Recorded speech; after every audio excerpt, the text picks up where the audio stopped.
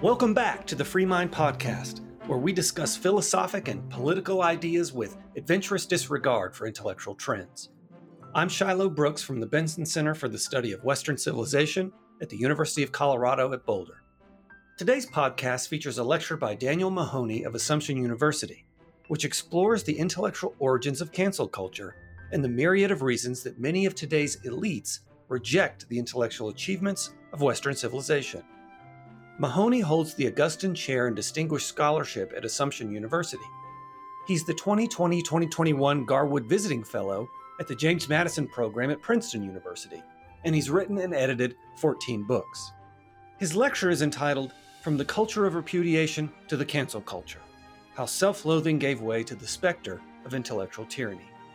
The Benson Center was delighted to present Professor Mahoney's erudite analysis of the cultural self-belittlement that has become increasingly common in our time. Thank you so much, Professor Brooks. It's a real pleasure and honor to be participating in this series. I can't think of a subject and intellectual enterprise more important today than defending the integrity of free thought and free speech. The life of the mind is so vital to self-understanding and democratic citizenship. And I love the title of the series, the Cancel Series. Who would have thought 3 or 4 years ago there could be such a series, but there's a pressing need for it today. Let me begin by saying a word about the long title that I assigned my remarks. I think everyone is no doubt familiar, especially in the present climate, with cancel culture. But the opening phrase, the culture of repudiation, seems to me particularly important and really the source, the deep, not profound, but the deep in the sense of the sources of the cancel culture. The term, the culture of repudiation, comes from Roger Scruton, the late, great British philosopher who died from cancer last January. Scruton was a great philosopher, man of letters, a thoughtful and passionate, but also measured defender of Western civilization. But Scruton thought that the most striking feature of contemporary intellectual, maybe even political life in the contemporary Western world, so that means not only the United States, but Britain, and the Western democratic world as a whole, our European friends and partners, were increasingly dominated by what he called the culture of repudiation. And what Scruton meant by that was an intellectual movement that was essentially coercive, that was dedicated to repudiating, in decisive respects, the moral, civic, civilizational, intellectual, and spiritual inheritance of the Western world.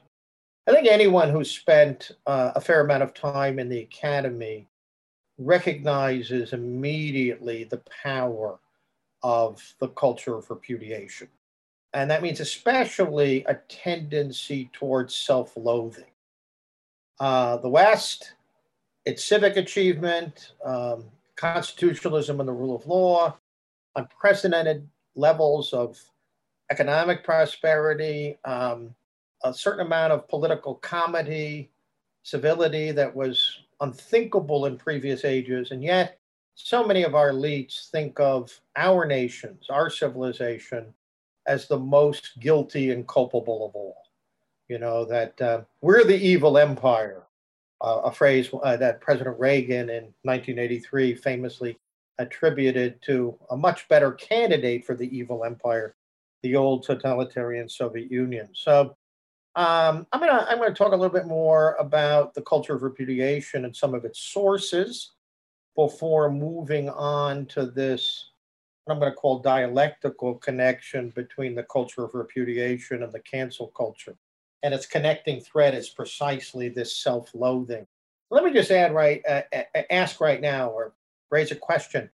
Is it possible to sustain a free and decent and vital political order, social order based on self-loathing, based on the systematic negation of our inheritance or heritage.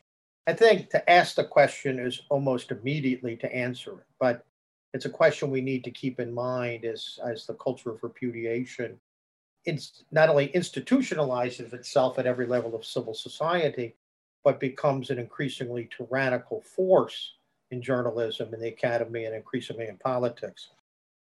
Now, you may have seen the last couple of weeks, the president of France and the minister of education of France both publicly stated very forcefully that they did not want um, this American identity politics and cancel culture to corrupt the French Republic.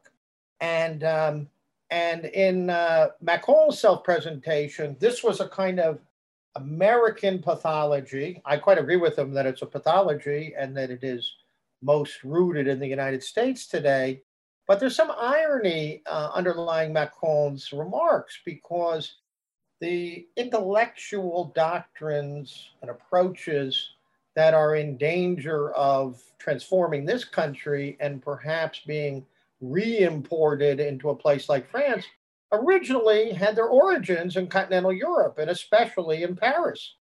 So, and it was quite striking. I asked a prominent French philosopher who's no friend of the French thought of the 60s, do you think Macron has any idea that we're talking about French doctrines that crossed the Atlantic, were instantiated in the universities, became hegemonic in the humanities and increasingly in other aspects of American intellectual and cultural life, and are now sort of being re-imported into France in the name of multiculturalism, identity politics, and you really had sort of denial of the principles of civic equality, moral equality, community that are the roots of a Republican order.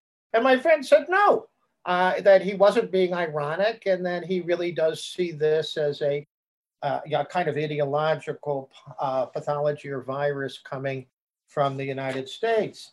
Well, the fact is, as I said a moment ago, that the most fundamental sources of critical theory, postmodernism, deconstruction, various forms of, I would say, quasi-nihilism that are quite influential in the academy and in American intellectual life, and increasingly in the broader civil society, really were first articulated in a systematic way in Paris in the 1960s. And I think this is what Roger Scruton had in mind when he spoke about the culture of repudiation.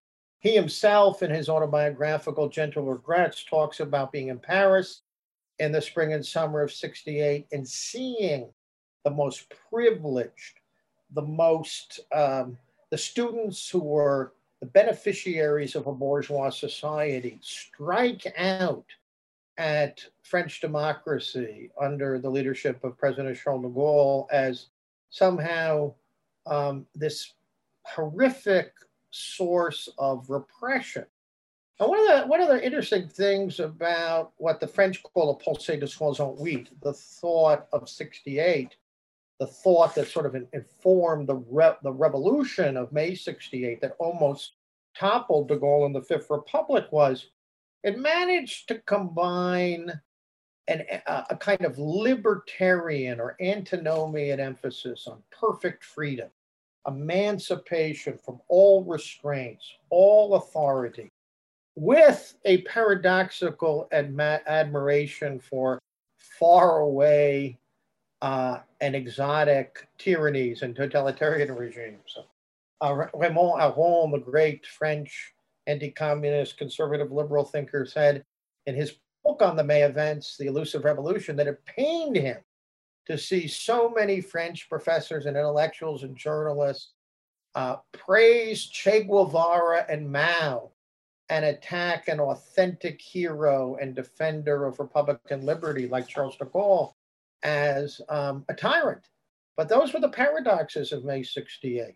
And some of those figures who have become well known, Foucault, Derrida, and of course, from an older generation, Jean-Paul Sartre, they, on the one hand, were philosophers of radical freedom, seeing all appeals to authority in the church, in the army, in the university, in society, in the family as repressive, as quasi fascistic, as incompatible with human liberty, even as they admired some of the most repressive political regimes in human history. And that, as I said a moment ago, is a paradox, but it gave rise over time to a cultural project. The political revolution in France failed. The Fifth Republic was not overthrown. The French still live under the Fifth Republic, established by de Gaulle in 1958. They have had 20 different political regimes since 1789. We've had one since 1787. But the Fifth Republic is the most enduring republic in the history of modern France. And yet, that culture of repudiation became not a ruling political doctrine, but you might say the dominant cultural moment, first in France, then throughout continental Europe, and then it was imported to American universities and intellectual life in the 70s and 80s. And to use a word I used earlier, it's really become quite hegemonic at the present moment. So I think that paradox that I'm going to just share with you a couple of slogans that were used by the so-called 68ers, the 68ers, the half libertarian, half totalitarian revolutionaries in France in the spring of 1968. Here's one: demand the impossible. Now that's trite, it's juvenile, it's utopian, it's stupid, but it was a slogan that animated this paradoxical revolutionary moment. S'interdit d'interdire. It is forbidden to forbid. Take your desires for realities. So think about this. This sort of what Freud would say, the emancipation of the pleasure principle over the reality principle, a hedonistic emphasis on human desire of all forms, especially sexual desire and polymorphously perverse sexual desire, as Freud would say. All of these things were celebrated. All forms of authority and all authoritative cultural and political institutions were denounced. At the same time that the dominant political thread of the 68 was Maoist and Castro-White and deeply opposed to liberal humanism and liberal democracy. Now, some of that would change in France in the course of a decade or so when many of these intellectuals shed their Maoism and made their peace with bourgeois society. But I mention all of this to make the point that when you say it is forbidden to forbid, you are on one level affirming radical freedom.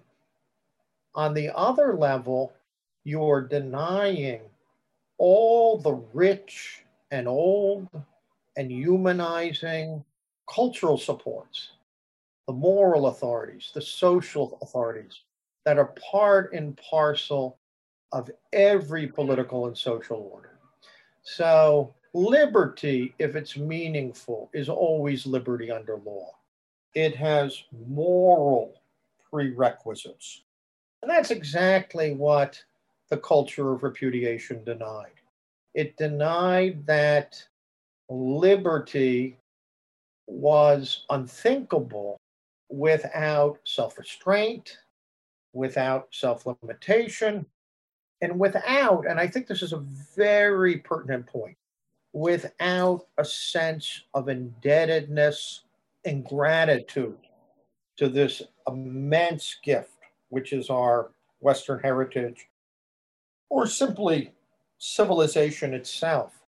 So I think to think of it that way, to see this paradoxical union of radical individualism with indulgence toward collectivism and totalitarianism. And then this hostility to all limitation, the emphasis, the code words, you might say, of the culture of repudiation were words like emancipation, liberation. Some of you may have heard of an old member of the Frankfurt School, a German Marxist who taught in the United States in the 50s and 60s, Herbert Marcuse. And Marcuse, who was another one of he wanted to put a vulgarization of Freud, the pleasure principle, together with Marxist politics. But Marcuse first spoke about repressive tolerance. All doctrines, all points of view, all political positions that defended tradition, authority, what I'm going to call the essential civilizational supports of a regime of freedom were not to be tolerated. Only those currents that emphasize emancipation and liberation. That could be Marxist politics and economics, or it could mean this more emancipatory ethos of pleasure, of self-determination, shorn of obligation, indebtedness, gratitude, and restraint. So I would say, even though Marcuse is almost a forgotten figure, very much a figure of the 60s, maybe the 70s, Marcuse is very much the prophet of the cancel culture. In the name of unlimited freedom, unlimited emancipation, unlimited liberation, a new totalitarian repression is to be celebrated as the necessary means to pass from the injustices, inequalities, hierarchies, and restraints of the past to some kind of new order where people will be completely free to do whatever they want, even though many, in the name of emancipation and liberation, will be repressed. Marx on the one hand advocated, Karl Marx, the dictatorship of the proletariat, a kind of draconian repression of class enemies. On the other hand, he said at the end of history, when perfect communism reigns, a man will hunt in the morning and fish in the afternoon and write poetry in the evening without becoming a hunter, fisher, or critic. In other words, no division of labor, no restraints, no demands on our freedom. So again, that same paradox of total freedom, but also total repression as the instrument to get from here to there. All right. Now, it's a long story how the culture of repudiation crossed the Atlantic. It first became, I think, influential and then dominant in English and literary departments. This idea of not understanding great literature in its own terms, or thinking that the great works of the past give us access to an understanding of enduring human nature, or the richness of the drama of humanity, but that all previous thinkers were prisoners of racism, sexism, patriarchalism, and all that. Deconstruction became really a way. English departments were one of the dominant majors in universities in the 50s, 60s, and 70s. The number of English majors in our universities today is tiny. And I think that not only has to do with certain economic constraints, parents not wanting to pay $65,000 so their kids will drive a cab, but it's also because English departments and departments of comparative literature have made themselves obsolete. They don't teach Shakespeare as a liberating guide to truth, or the classics as speaking to the enduring issues of man as man. They address all these thinkers as unthinking or unconscious agents of the repression and servitude that we need to be liberated from. So I would say that one of the defining characteristics of the culture of repudiation is a radical conflation of liberty with liberation. And I'll add, and I think this is very, very important, a willful refusal to distinguish authority from authoritarianism. Hence the need to deconstruct traditional books, literature, but also social institutions. And I think one of the defining characteristics of the culture of repudiation is what I call a doctrinaire, a dogmatic, egalitarian moralism, which coexists with a radical repudiation of the idea of truth. By the way, I thought it was quite remarkable when Trump was president, all of these people who for 40 and 50 years have been telling us that there's no meaningful or non-arbitrary distinction between good and evil, that truth is a social construct, that these concepts need to be deconstructed all the way down. They're perfectly contingent and historically rooted. They're suddenly telling us truth's under assault. But I'll tell you, truth's been under assault for an awful long time. The assault on truth with a capital T is a fundamental, you might say, the essence of deconstruction, of cultural nihilism, of the culture of repudiation. And that's accompanied by a very dogmatic insistence that morality and justice have no other supports than the linguistic capacities and cultural assumptions of a completely contingent social order. Now, this is heady stuff. I think it's essentially nihilism, a denial that truth and goodness and beauty have any foundation in nature or truth, in reason or experience.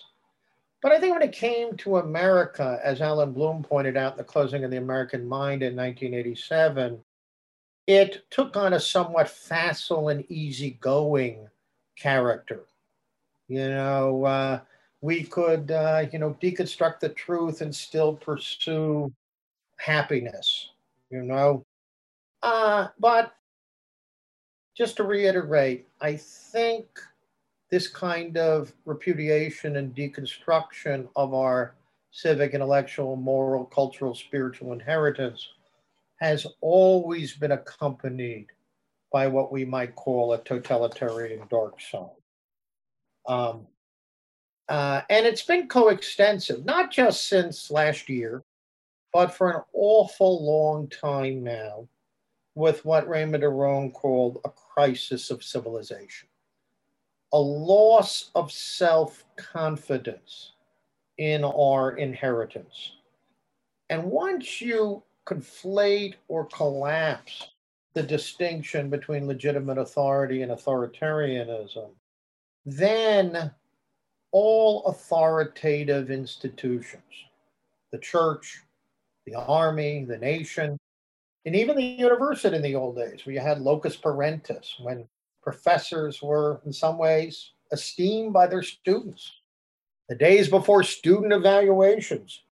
It was sort of understood, I think, by an older kind of liberalism and conservatism that authority was necessary to sustain a free and civilized order. Well, that's gone by the by.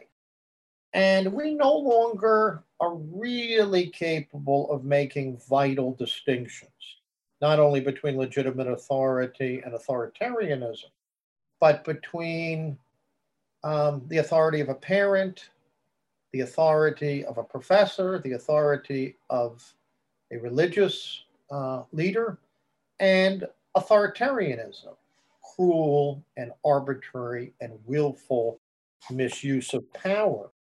And I think there are consequences when we lose a capacity to make those distinctions. And the consequence is that we conflate ordered freedom with a form of oppression that needs to be overturned, replaced by really some imaginary and increasingly coercive utopianism. And this is why I think, under the influence of the culture of repudiation, that the West has been reduced to an oppressive, authoritarian entity that has been nothing but a cover for racism, sexism, imperialism, colonialism, religious authoritarianism, etc. And one last thing before I move on from the culture of repudiation, I think it's quite striking. You might say after 1968, after the 60s in Europe, but also in the United States, we in the Western world, the Benson Center is a center dedicated to the study and also the preservation of Western civilization, but we hardly refer to the West anymore. We act as if, when Winston Churchill delivered his great finest hour address at the beginning of the Battle of Britain, and he said, if the Nazis triumph, there'll be a new dark age made more brutal and cynical by the lights of perverted science, right? But he said, what's the alternative? The alternative is what Churchill called liberal and Christian civilization, the West, with its rich reserves of mercy and sacrifice. Well, no one talks that way anymore. The idea that our democracy is the heir of a rich heritage that predates, the endless invention and expansions of rights we never heard of an hour ago, it really shows a sea change, that we've repudiated the past and we're now defined by an increasingly, by a project of both repudiation and negation. Now, the positive side is this endless invention of rights, but these rights are almost always claims against ordered liberty and legitimate authority. All right. Now, I want to come back to President Macron's remarks, because I think Macron is onto something. And what he's onto is that the culture of repudiation, postmodernism, deconstructionism, cultural Marxism, cultural nihilism, it did take on something of an American face. And that American face, among other things, included the racialization of postmodernism and the culture of repudiation. And to be very frank, I think critical race theory, so-called anti-racism, is a form of racism for reasons I'll explain in just a few minutes. But if we look at the orgy of repudiation and violence this summer, and I'm going to use strong language, we need to have the courage to see what's before us. And for 9 months, America was consumed by reckless violence, by nihilistic silencing, which continues. I actually think left liberals are the most in danger because they live in a world where their peers and allies are all too willing to repudiate them, to silence them, to cancel them. But also, and I think this is quite striking, and this connects to my earlier theme about our lack of gratitude, a lack of indebtedness to our civilizational inheritance. We saw a systematic assault on the nation's cultural and political patrimony. And all of a sudden, the entire academic world, intellectual class, journalists, think of the New York Times and the, from my point of view, egregious 1619 project, so ahistorical, so tied to a project of open and brutal repudiation of our inheritance. This idea of a systematic assault on our cultural and political patrimony became, you might say, the dominant spirit or ethos of the culture. And for a while, at least, the voices of sanity were very few. And to be honest, I think we'd have to say that civic courage was in short supply. So we saw some of the greatest Americans. Washington, a man of Republican duty, of Ciceronian integrity, the man who freed all his slaves in his will, a man who loathed slavery and actually tried to do something about it. Lincoln, who not only fought a civil war that saved the Union, a Union that was dedicated to the proposition that all men are created equal. This man who all his life expressed a hatred of chattel slavery, of the monstrosity of slavery. But Lincoln suddenly became a representative of systemic racism. And sadly, not all, but many African American leaders, especially radical ones associated with BLM, were quite willing to repudiate and cancel and silence and negate the legacy not only of Lincoln but Frederick Douglass, the great abolitionist, who, by the way, said in an 1852 speech that the Constitution was fundamentally anti-slavery, a glorious freedom document, which is Lincoln's view too. They appealed to the Declaration and Constitution against the evil of slavery. But Douglass, who lived for many years in Rochester, New York, had his statue toppled on July 5th of last summer. U.S. Grant, the great general. Winston Churchill's statue was defaced in London. He was called a racist and imperialist. So we saw angry extremists who toppled statues with impunity. And this is the link to the cancel culture. They began to demand absolute conformity.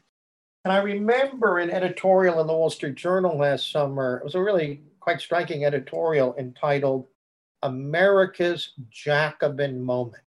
You'll remember the Jacobins were the most extremist, or almost the most extreme faction of the French revolutionaries. They were headed by Robespierre, who carried out the Reign of Terror, and Robespierre famously spoke about the connection between virtue and terror. And for a long time, those of us who thought about modern revolution in politics would contrast the way the French Revolution degenerated into a kind of proto-totalitarianism.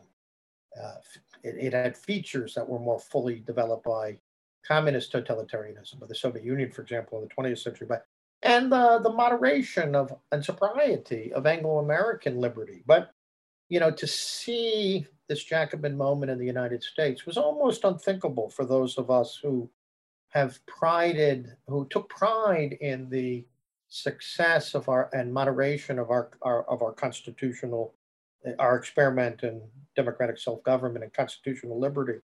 And I think another part of the madness of last summer were the way so many people praised the Black Lives Movement, whose founders and theorists were self-proclaimed Marxists and Maoists, who denounce the Republican principles of our constitutional order, who attack democratic capitalism, and who, perhaps most ominously, remain absolutely silent about those Black lives that don't fit a certain kind of totalitarian agenda.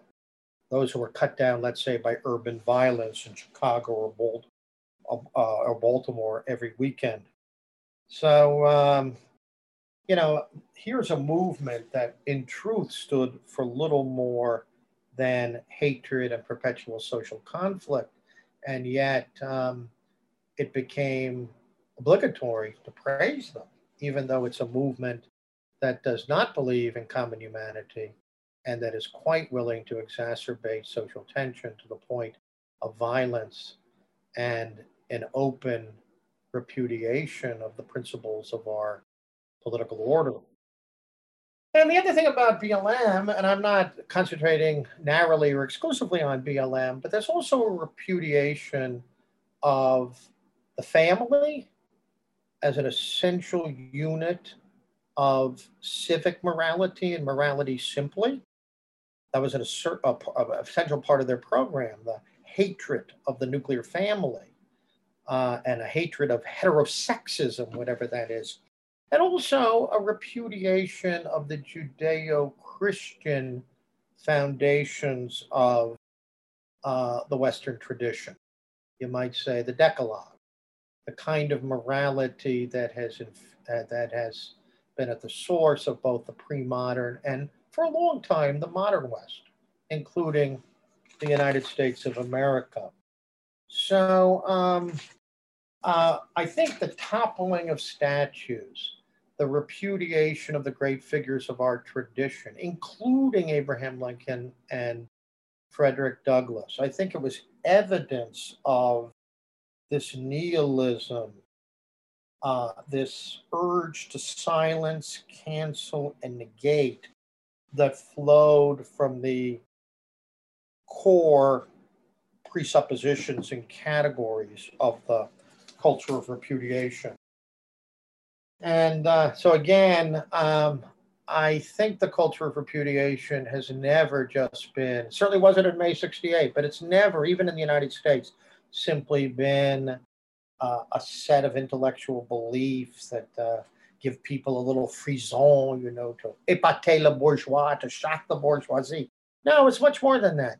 If you want to repudiate our tradition, the means are necessarily going to be totalitarian, however utopian or emancipatory the alleged goals are.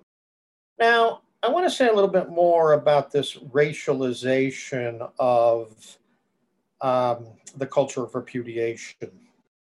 And I'm going to make a very brief reference to a really terrific book that appeared this fall from a Georgetown University professor, a friend of mine, Joshua Mitchell. The book is called American Awakening: Identity, Politics, and Other Afflictions of Our Time. It was published by Encounter Books. It's a very brave and thoughtful book, but it's not a typical polemic.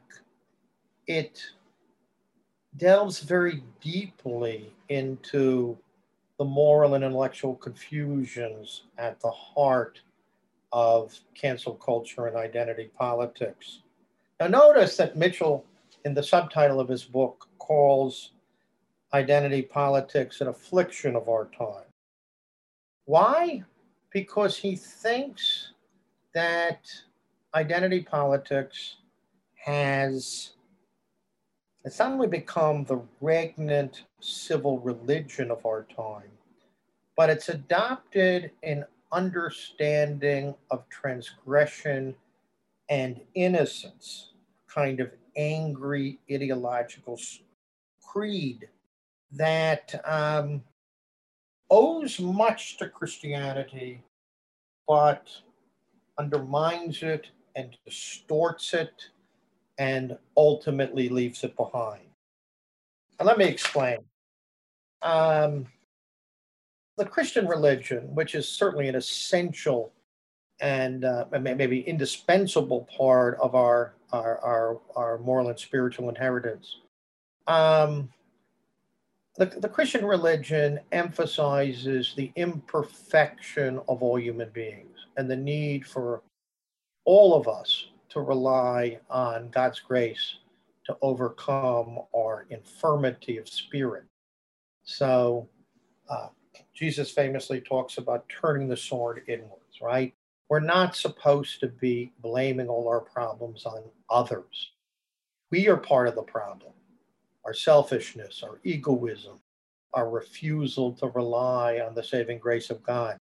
So think of identity politics as a Christian heresy that has no place for God or for the God who forgives.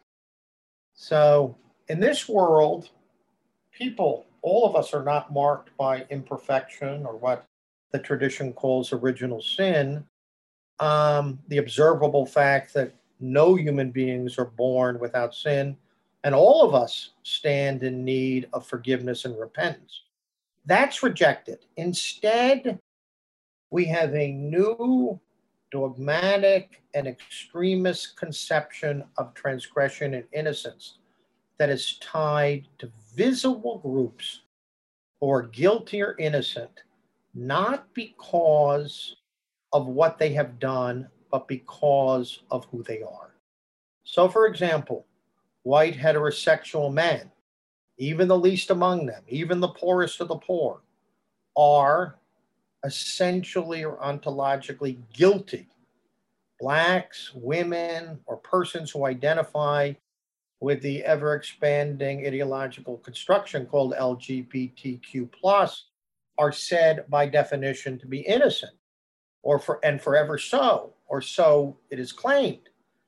So we have something new, a new anthropology, a new understanding of individuals and groups that no longer locates good and evil in every human heart, but in a way replicates the ideological Manichaeanism of the communists and Nazis.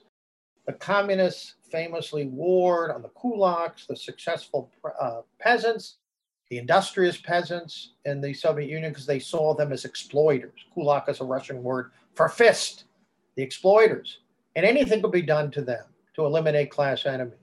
The Nazis took aim at what they called the Jewish bacillus, this insane belief that all the problems in the world were the fault of privileged, exploitative Jews who were said to be at the source of both capitalism, finance capitalism, and communism. But it was that Manichaeanism, that refusal to see the drama of good and evil in every human heart, and the localization of good and evil in specific groups that led to the essential totalitarianism of both communism and Nazism. Communism and Nazism both repudiated traditional religion, denied a place for repentance and forgiveness. You might say that the ideology underlying cancel culture, it wants repentance. It wants those in suspect groups to plead perpetual guilt, but it will not allow forgiveness. And thus, it is an invitation to perpetual political division and social conflict. And I would add something, and I think this is really important, just to emphasize this point that what you might say American activism or the American Academy added to the to the culture of repudiation was this racialization of life. I think Mitchell is absolutely right. Following the Black Christian conservative activist, community activist Robert Woodson, when you tell people of color, including African Americans, that they are perpetual victims, devoid of civic and moral agency, you are denying their dignity as human beings, as free agents. You are, in effect, using and utilizing them for corrupt ideological purposes. And I think every community, every group of people needs pride. Frederick Douglass, for example, said to some of his white abolitionist supporters in the 1850s, "We want no special privileges. We just want to be left alone. We want to have the self-respect to be able to stand on our own." Or Booker T. Washington spoke about the importance of hard work and personal dignity as a way of advancing the Black cause within the larger context of shared American citizenship in the American Republic. So I mention Mitchell's work because I think it is a splendid illustration of what happens when the coercive categories of the culture of repudiation are applied to what Tocqueville thought was the most pressing problem of the American political order, the race problem that goes back to the original sin of slavery. But identity politics, in its most radical and nihilistic form, does nothing to assuage that problem, nothing to point us forward constructively. It instead institutionalizes repression, negation, and a kind of social division and tribalism that is frankly un-American. I'm going to end here, but Shiloh Brooks in his opening remarks mentioned a piece I had written in Real Clear Politics in the fall defending two great scholars, Diana Schaub from Loyola in Baltimore and Lucas Morell from Washington and Lee College in Virginia. Diana has written beautiful articles, heartfelt, beautiful, morally serious articles on African American political thought. She's a great admirer of both Lincoln and Frederick Douglass, and she has a beautiful book coming out on Lincoln's major speeches from St. Martin's Press in the fall. But she was attacked for simply being a white person, treating independently and sympathetically the best African American thought in the United States. And there was an active effort to cancel her at Harvard. And Lucas Morell, a Hispanic scholar of Black Dominican descent, was almost canceled at Middlebury. He was accused of being a white supremacist for, again, writing sympathetically about Abraham Lincoln's opposition to chattel slavery and his defense of the great principles of the Declaration of Independence. What Martin Luther King in the I Have a Dream speech of November 20th, 1963, called the Great Promissory Note, that we will judge everyone by the content of their character and not the color of their skin. And yet these two great scholars, patriotic Americans, people of goodwill, were accused heinously of racism in a rather absurd way, but in a way that almost succeeded in cutting off their right to speak and teach at major universities. So everything has come full circle. To end with that anecdote, the culture of repudiation has revealed its fundamentally totalitarian face. I'll end there. Thanks so much. Thank you. Thank you, Professor Mahoney. We're now going to have the Q&A. We've got several questions that have already come in. This is a question that I think this series has seen a good amount. And that is, someone says, how can we who are moderate progressives challenge extremism on the left without losing our friends? What is the pathway forward for, because you said in your talk that you thought that in a certain way, people on the moderate left were at the most risk of being canceled at one point. That, their friends don't hesitate to cancel them. And so this person is asking, how can these moderate progressives challenge extremism on the left? Well, I think progressives have to worry a little bit less about being progressive. I think the old common sense distinctions between fairness and unfairness, good and evil, decency and indecency are much more fundamental than the rather problematic distinction between progress and reaction. So I think when we think in terms of, is something progressive, there's something tyrannical in that, because there's a tendency then to want to dismiss, or perhaps in a very extreme way, silence those who are seen as insufficiently progressive. So that said, I think if there is a solution to this problem, and it's going to be a long-term solution, but it's got to begin now, it's going to come from honest liberals and moderate progressives who remain faithful to the best liberal traditions, who see that the idea of closing off free debate or dismissing people, as I said in the last part of my talk, as ontologically guilty because of the group they belong to, that kind of thing. I think all those premises have to be rejected.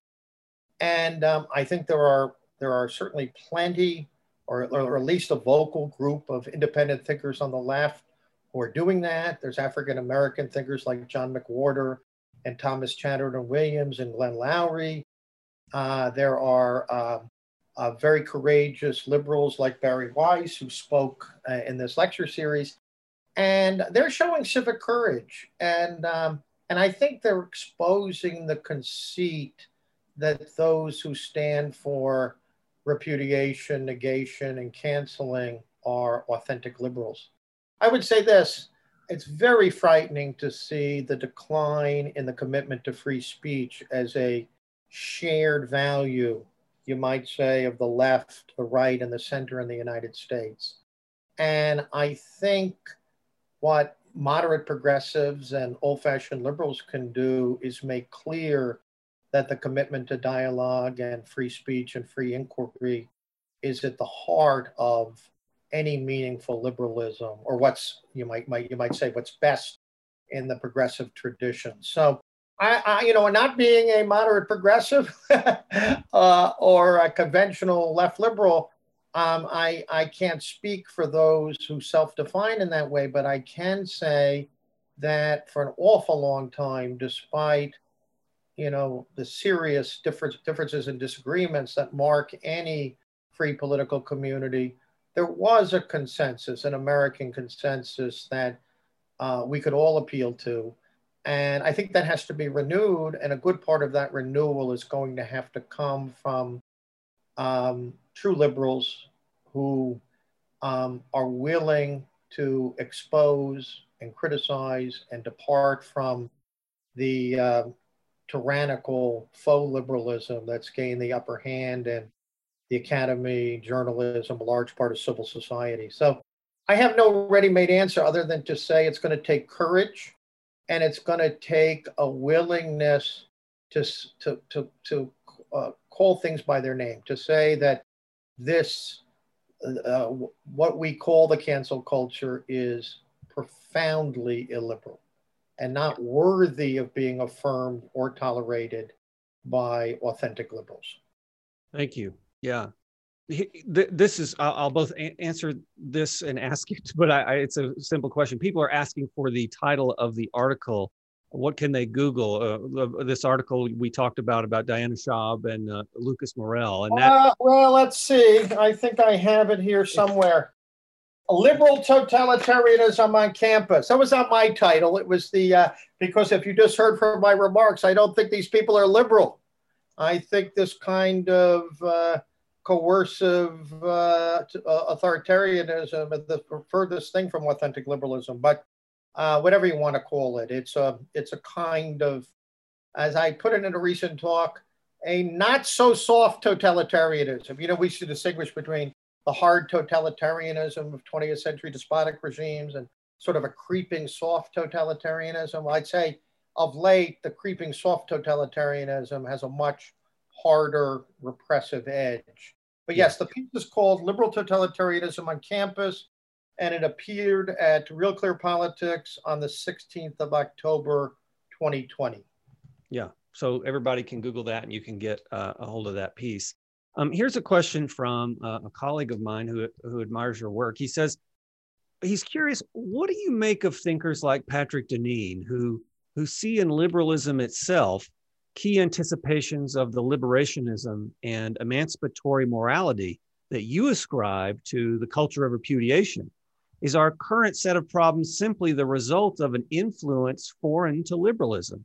Or is it the inheritance of trends and shifts that have been afoot since Locke and Smithian libertarianism? Well, George Will once said, with every political approach and doctrine, there's truth up to a point. So there's truth in what Deneen says up to a point. And I would say this, I think modern philosophical liberalism, the political philosophy of liberalism, has always defined itself in part as a rejection of the past, of a past that was dogmatic and superstitious, that was unduly repressive. Even at the beginning of the American founding, there's some of that Enlightenment language, the new order of the ages. But I'll say this, in the United States, we didn't establish a revolutionary calendar that said 1787 or 1776 were year zero, day one. You study the French Revolution, and, Robespierre was killed in the year two on the 9th of Thermidor. Well, we never had 13 months and 8 days of the week to get rid of the Christian Sabbath. And we didn't say everything was darkness before 1789, and then there was electricity. So I think there's a good deal of continuity in our tradition. It is true our founding fathers used an idiom of rights, but they always tied that idiom of natural rights to a broader Western tradition. First of all, a tradition of Republican self-government that to some extent went back to the classics and to Rome. They read classic books. They studied their Plutarch and Thucydides and Aristotle. And also, there's a great letter from Thomas Jefferson written 8 days before his death on he and John Adams, some of you may know, both died on the 4th of July, 1826. So the co-writers of the Declaration died on the 50th anniversary of the proclamation of the Declaration of Independence. But in that letter, Jefferson said, the Declaration of Independence was an expression of the American mind and of the great books of natural and public right, Aristotle, Cicero, Sidney, and Locke. In other words, there was a kind of deference to the broader Western tradition. And I don't think in America we ever had that openly anti-Christian emphasis or attitude that informed the French encyclopedists or the spirit of much of the French Revolution, the open declaration of war against the Catholic Church, the religion of the of reason and all of that. The Virgin Mary was turned into Lady Liberty in Notre Dame. Now, that may have something to do with the specifics of French history and the important political role of the Catholic Church, but I don't think as political men, as statesmen, the founders of the American Republic saw themselves as being part of a cultural or intellectual project to simply repudiate the Christian centuries of the classical past. That said, that our political order places much more emphasis on rights than it does on duties. It sort of took things like moral duty, patriotism for granted. And, some social and political theorists call this the inherited moral capital. I don't think for the longest period of time, American statesmen did anything to actively undermine that inherited moral capital. But I think it's fair to say our principles don't talk about them very much. They sort of, if I can use a word, they presuppose them. So yes, there's something to Deneen's thesis, but where I would fault Deneen in is his simple rejection of liberalism. He sees it really, and I think very problematically, as this self-conscious project to precisely bring about something like an anti-religious, anti-traditional culture of repudiation. I just think that's dead wrong. And I think what we need today is not a quasi-theocratic restoration, nor do we need simply a return to an older conservatism. I think we need to bring together the best of the liberal order with the pre-modern sources of civilization that perhaps in the past we took too much for granted, but are really indispensable even for a liberal order to preserve itself, not to mention to thrive. So I think in a way, Pat Deneen's a good friend of mine, but I think his kind of thinking is part of the problem because he ends up paradoxically wanting to repudiate much of our heritage the way the coercive left does, and I think we shouldn't repudiate our heritage. we should reaffirm it, but do so in a way that is conscious about some of its limitations. In other words, liberalism is most healthy, most vigorous, most true when it understands itself in some continuity with the broader field of Western civilization. Thank you. That was a great answer. So someone here asks that about the word hypocrisy. You didn't use this word, they say in your presentation, but do you think that would you describe folks who cancel others as purely and simply, willfully in a way, hypocritical? Well, how would they be hypocrites? Just unpack that for me for a second.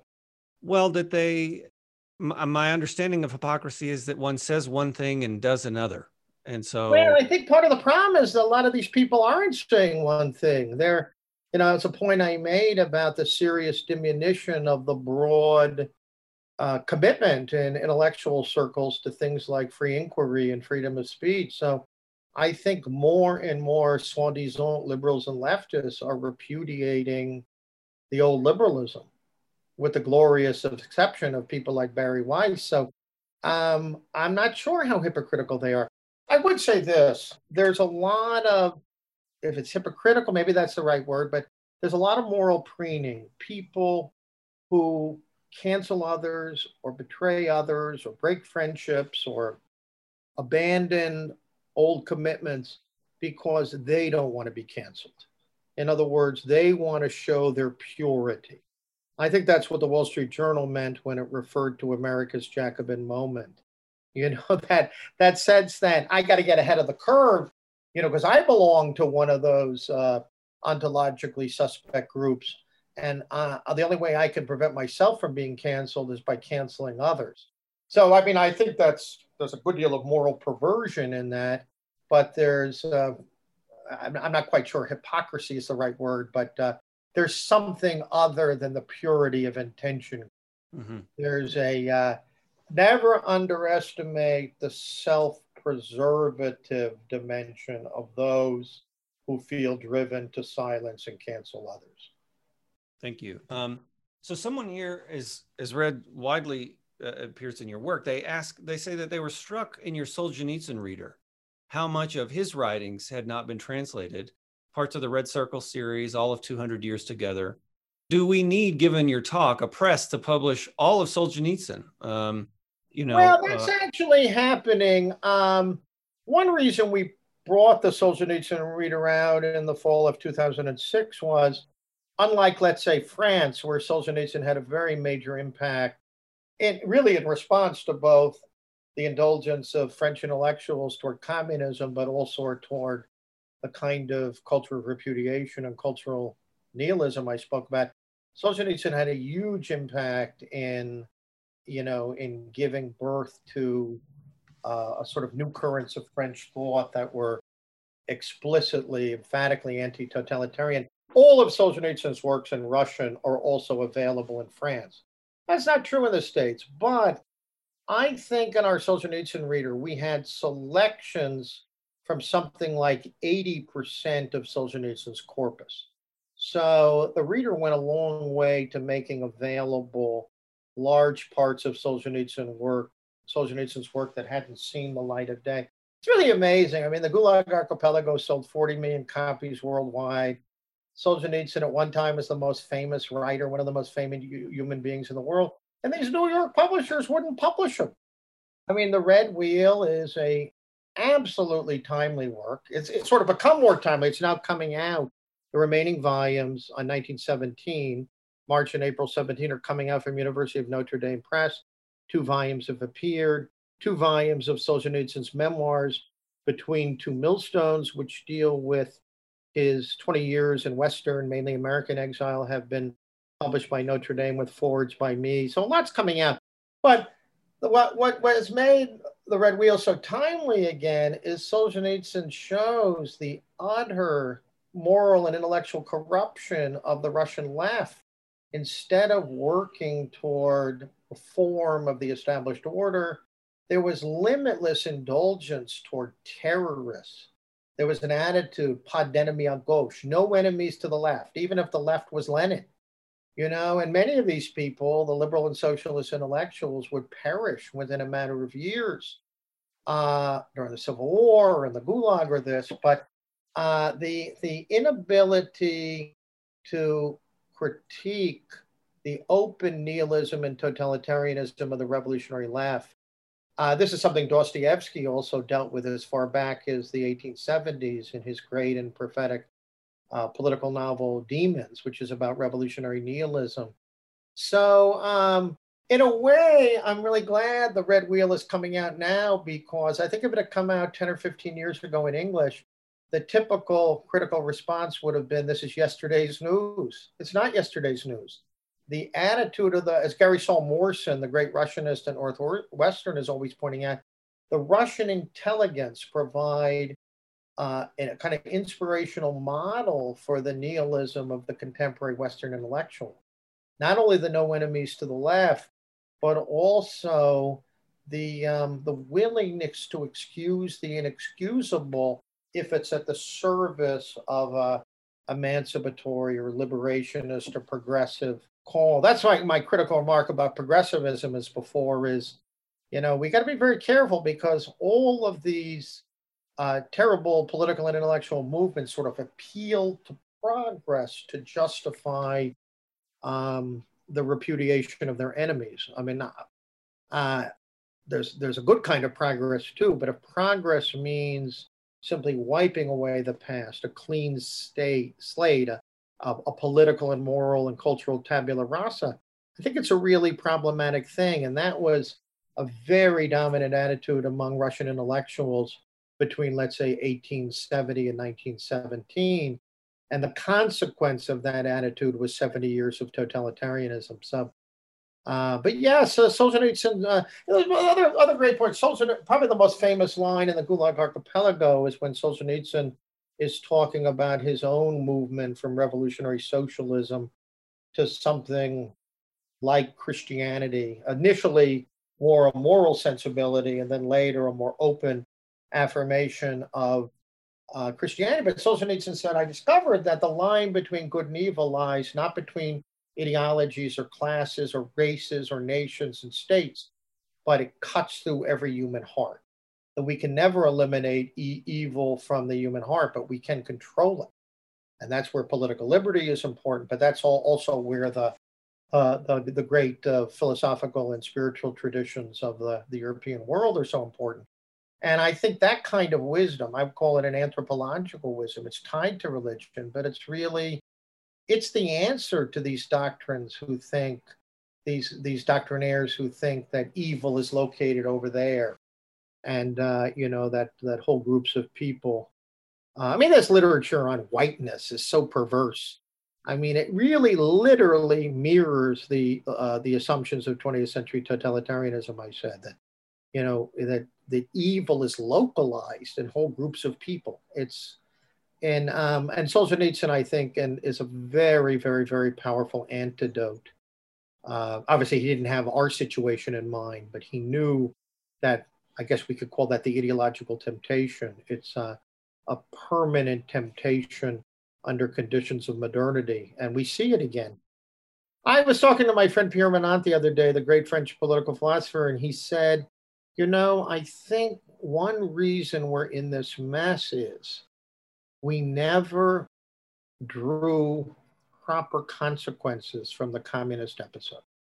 When 1989 came around and Soviet communism imploded between 89 and 91, and the Iron Curtain was lifted, and we had to return to something like civilized life in East Central Europe, how did we react to it? The silly claims of Francis Fukuyama, we had arrived at the end of history, which was a kind of Marxist account of the victory of a reverse Marxist account of the victory of democratic capitalism over communism, or this is yesterday's news, or giving silly and stupid, reductive, kind of mystic arguments. This is just a matter of economics, but we never really reflected on why communism turned out to be such a monstrosity.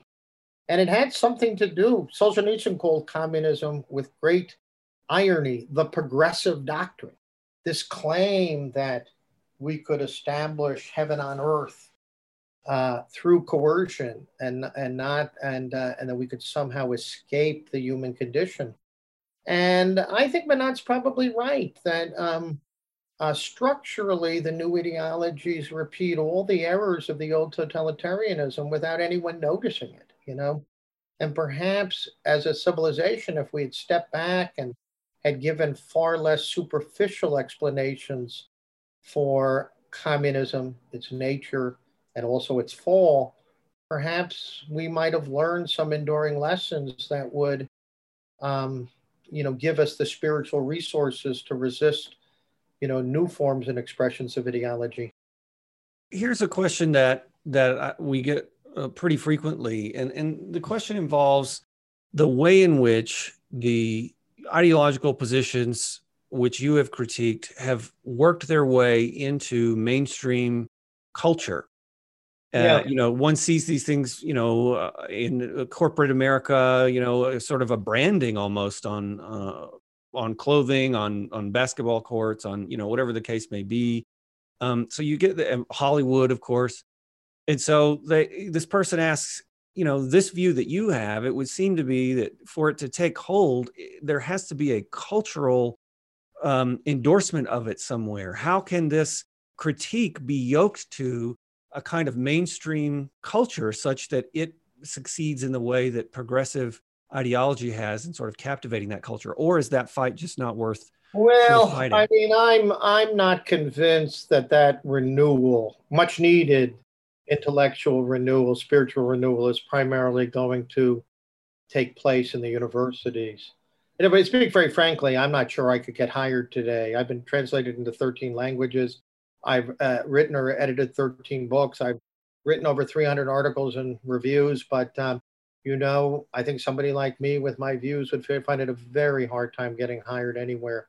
And I'm not saying that, I mean, that's not a polemical observation. I just think it's something like a fact. So I think we're going to need what the Czech dissident Václav Benda called a parallel polis. We're going to have to create, now, if we can do it within universities like the James Madison program or the Benson Center. And again, not a counter ideology. I mean, the Hillsdale model of a conservative college.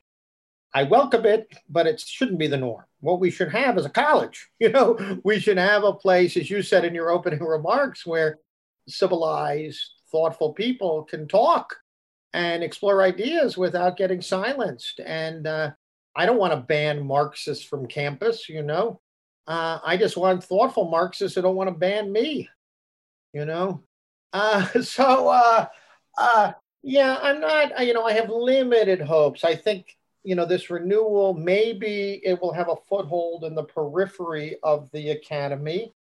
But to go back to Benda, I think, we have to get creative about establishing alternative cultural and educational institutions that reach people outside of the, you might say, the authoritarian, the hegemony of a certain kind of wokeness in an academic and cultural setting.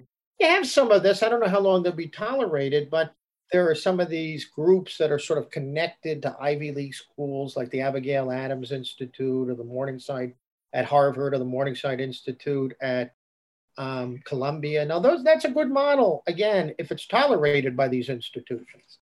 And I know there are many faculty who don't want. I mean, people talk ad nauseum about diversity on college campuses, but you can bet your booty the last thing they mean is intellectual diversity. In fact, if you're a professor out there, try it as an experiment. Go into the faculty senate and talk about the absence of intellectual diversity on campus. My experience, because I've given those speeches and I've given them rather eloquently, my experience is the vast majority of faculty have no idea what you're talking about. The idea that diversity might have something to do with the life of the mind is just literally unthinkable. So, yeah, I mean, look, in the corporate world, I can't believe that all these chairmen of major corporations, multinational corporations, all this are really converts to wokeness. I think they're making a devil's bargain. They think if they capitulate on all the cultural issues, they'll be left alone in the realm of political economy. In other words, the socialist rhetoric of the left won't, sort of turn into policy that will limit their room for maneuver in the economic realm. I think it's a mistake.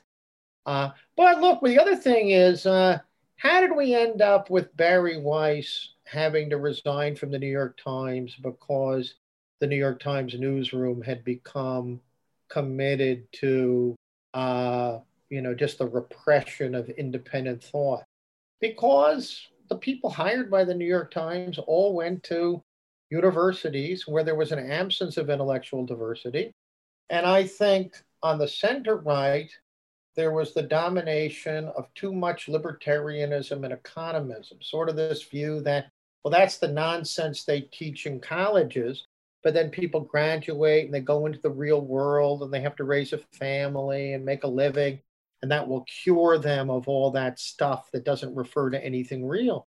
The fact is, for a while, much of the culture of repudiation, not all of it, but much of it was localized in a kind of academic intellectual world. But now it's spread, as Shiloh, as you said in your opening remarks, into civil society. And, if there is an emerging quasi totalitarianism, as you also alluded to, it's coming more from civil society than it's coming from the state. So it's a kind of, I know this sounds dramatic, but it's a kind of self enslavement. And I don't have a solution, but I do know that, let's say, having forums like this where some alternative ideas and analyses are presented and we're not canceled for now, I think these are good steps. I think at the individual level, and I think this is particularly important for moderates and liberals, having the courage, the intellectual and civic courage to speak out. And I think it's really, really important. I think eventually, to come back to a question I raised in the course of my remarks, I do not believe a social, cultural, and political order dedicated to self loathing can sustain itself. I do think that this will play itself out. Now, that doesn't mean there will be the kind of renewal we want, but it does mean that nothing constructive can be based on hatred and negation. Mm-hmm. And so that's a sign of hope. I think ultimately people, especially if the overreach continues, maybe we'll reach a point where enough people will say, we need a comprehensive reconsideration of these dogmas that have led us to such division, to such illiberality, etc.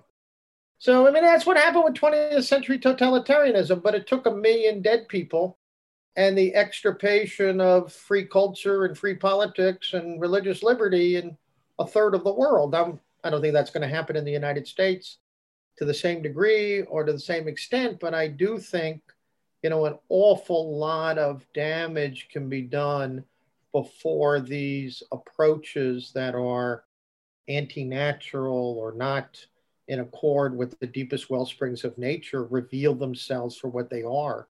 So better to take action and to resist before we have to start from scratch again. Yeah. There's always hope, but look, if you look at the situation today, if you're a friend of liberty, a friend of civilization, and you look at the self-hatred, the self-loathing, I think of the words of W.B. Yeats, "Come fix your eye upon me, I thirst for accusation." Well, how can we have, who's interested in liberal education if liberal education just means self-hatred? There's this guy at Princeton in the classics department. He's gotten a lot of attention. He's a Dominican. I forget his name, Perillo, I think. And he says the only purpose of a classics department is to teach people that the classics are tools of oppression and exploitation. Who's going to major in classics You already know that. It's a tyrannical ideological cliche. You don't need to read Virgil or Cicero. You've already gotten your marching orders from Professor Perillo. So I just I don't see how this mode of approaching education or culture can endure without it leading not only to massive social and intellectual destruction, but to boredom. It's really boring. Thank you. Yeah, that's quite a good answer. I mean, we only have a couple of minutes left, two or three. So there's a question from, it's either a young person or it's inspired by someone who's trying to advise young people, which is a moving question to me. A number of people, there's more questions that we can answer, but they've been impressed by your erudition. And I think it's rare that one comes into contact with a professor as widely read as you, whose views are heterodox. And so people want to get recommendations from you. And this person asks, in the 2 minutes we have left, you've mentioned Solzhenitsyn and other things, and you just referred to Cicero and others in passing. Are there two or three books or movies for teenagers that, student age, that honor the truth they say in the best of Western civilization, that in conclusion you could recommend students look at, that their other faculty and professors may not know about or may not recommend that they Yeah, look at? yeah. No, that's a really good question, because it's often the case that some of the very best books and thinkers are simply not taught in universities. I think of a great, eloquent statesman and writer. Winston Churchill won the Nobel Prize for Literature. He was not only a great statesman, anti-totalitarian statesman, who helped save Western civilization, but he was a right, his memoirs of the Second World War, especially the first volume, The Gathering Storm, which is his account of the atmosphere of some mixture of cowardice and foolishness that dominated intellectual and political life in Britain and much of the West in the 1930s. It's a wonderful, wonderful book. It's not a kind of book that's taught in university classes, but it's a book that alerts one to fundamental things. Solzhenitsyn's Gulag Archipelago is it's part autobiography, part spiritual meditation, part ideological indictment of communism and all its works. It's united by a marvelous, sardonic, authorial voice, and it relates, as I tried to point out earlier, to all the issues we're talking about: a fundamental misunderstanding of human nature. That the drama of good and evil doesn't lie in the human heart; it lies in unjust social structures or unjust groups. I think there's no better thing than one could do than read at least the authorized abridgment of the Gulag Archipelago. Tocqueville's Democracy in America. It's a big book, 2 volumes, but if you read the right 100 pages or so, it allows one to understand the promise, but also the peril of modern democracy. Tocqueville was a friend, but not a flatterer of democracy, because he saw some of this coming, the specter of various kinds of despotism. But he also thought that democracy at its best acknowledged certain fundamental truths about common humanity, for example, that previous aristocratic orders didn't. I think good Shakespeare plays, political plays like Henry V or Julius Caesar, Macbeth. Think of this: Lincoln in the middle of the Civil War, cabinet on a boat going down the Potomac, and he was reading excerpts from Macbeth to the cabinet, because Lincoln thought, he said, there's nothing greater than Macbeth. It's a study of tyranny in the human soul. That's a great play. The speeches of Cicero shaped all the founding fathers: his eloquence, his commitment to Republican liberty, his opposition to despotism. They're great reading, even though no one reads them anymore. Plutarch's Lives had a great influence on the founders, comparative lives of the noble Greeks and Romans.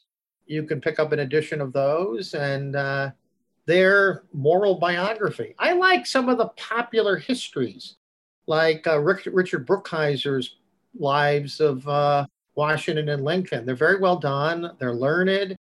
but they're accessible. They're not they're not written in academies. There's a lot of academics who think if they write badly with jargon-laden prose, that somehow they're above the mass of human beings. And it is possible to write well and eloquently and thoughtfully and in a civically accessible way. So now that's the history people read. They go to Barnes and Noble, they pick up Brookhiser. They don't pick up academic history or because they want to. And people love biographies for that reason. Read a biography. Read Lord Charnwood's biography of Lincoln. Read the autobiographies of Frederick Douglass. Read General Grant's memoir. Read Charles de Gaulle's memoirs. These are all. I mean, this is the reflection of serious political men who were not only committed to liberty and civilization, but who were cultured and literate men. Hard to believe, but Republican statesmen used to be cultured and literate men. I think was FDR. No, I'm not criticizing FDR, but he was the first American president not to write his own speeches. When you pick up Library of America volume of Lincoln's speeches, Peggy Noonan didn't write them, or Harry Hopkins didn't write them. He wrote them. Calvin Coolidge wrote his own speeches. It's a beautiful speech on the 150th anniversary of the Declaration of Independence, July 4th, 1926. So there's a lot out there. There's great literature. The Russians. I mean, is there anything better than reading Tolstoy and Dostoevsky? Except for the fact that these are incredibly long books.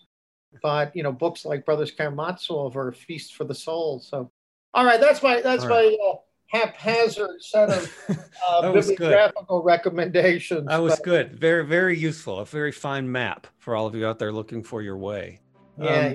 Well, thank you, Professor Mahoney, for the terrific talk. Thank you all so much, and good night, everybody. Thank you. The Free Mind Podcast is produced by the Benson Center for the Study of Western Civilization at the University of Colorado at Boulder. You can email us feedback at freemind@colorado.edu or visit us online at colorado.edu/center/Benson.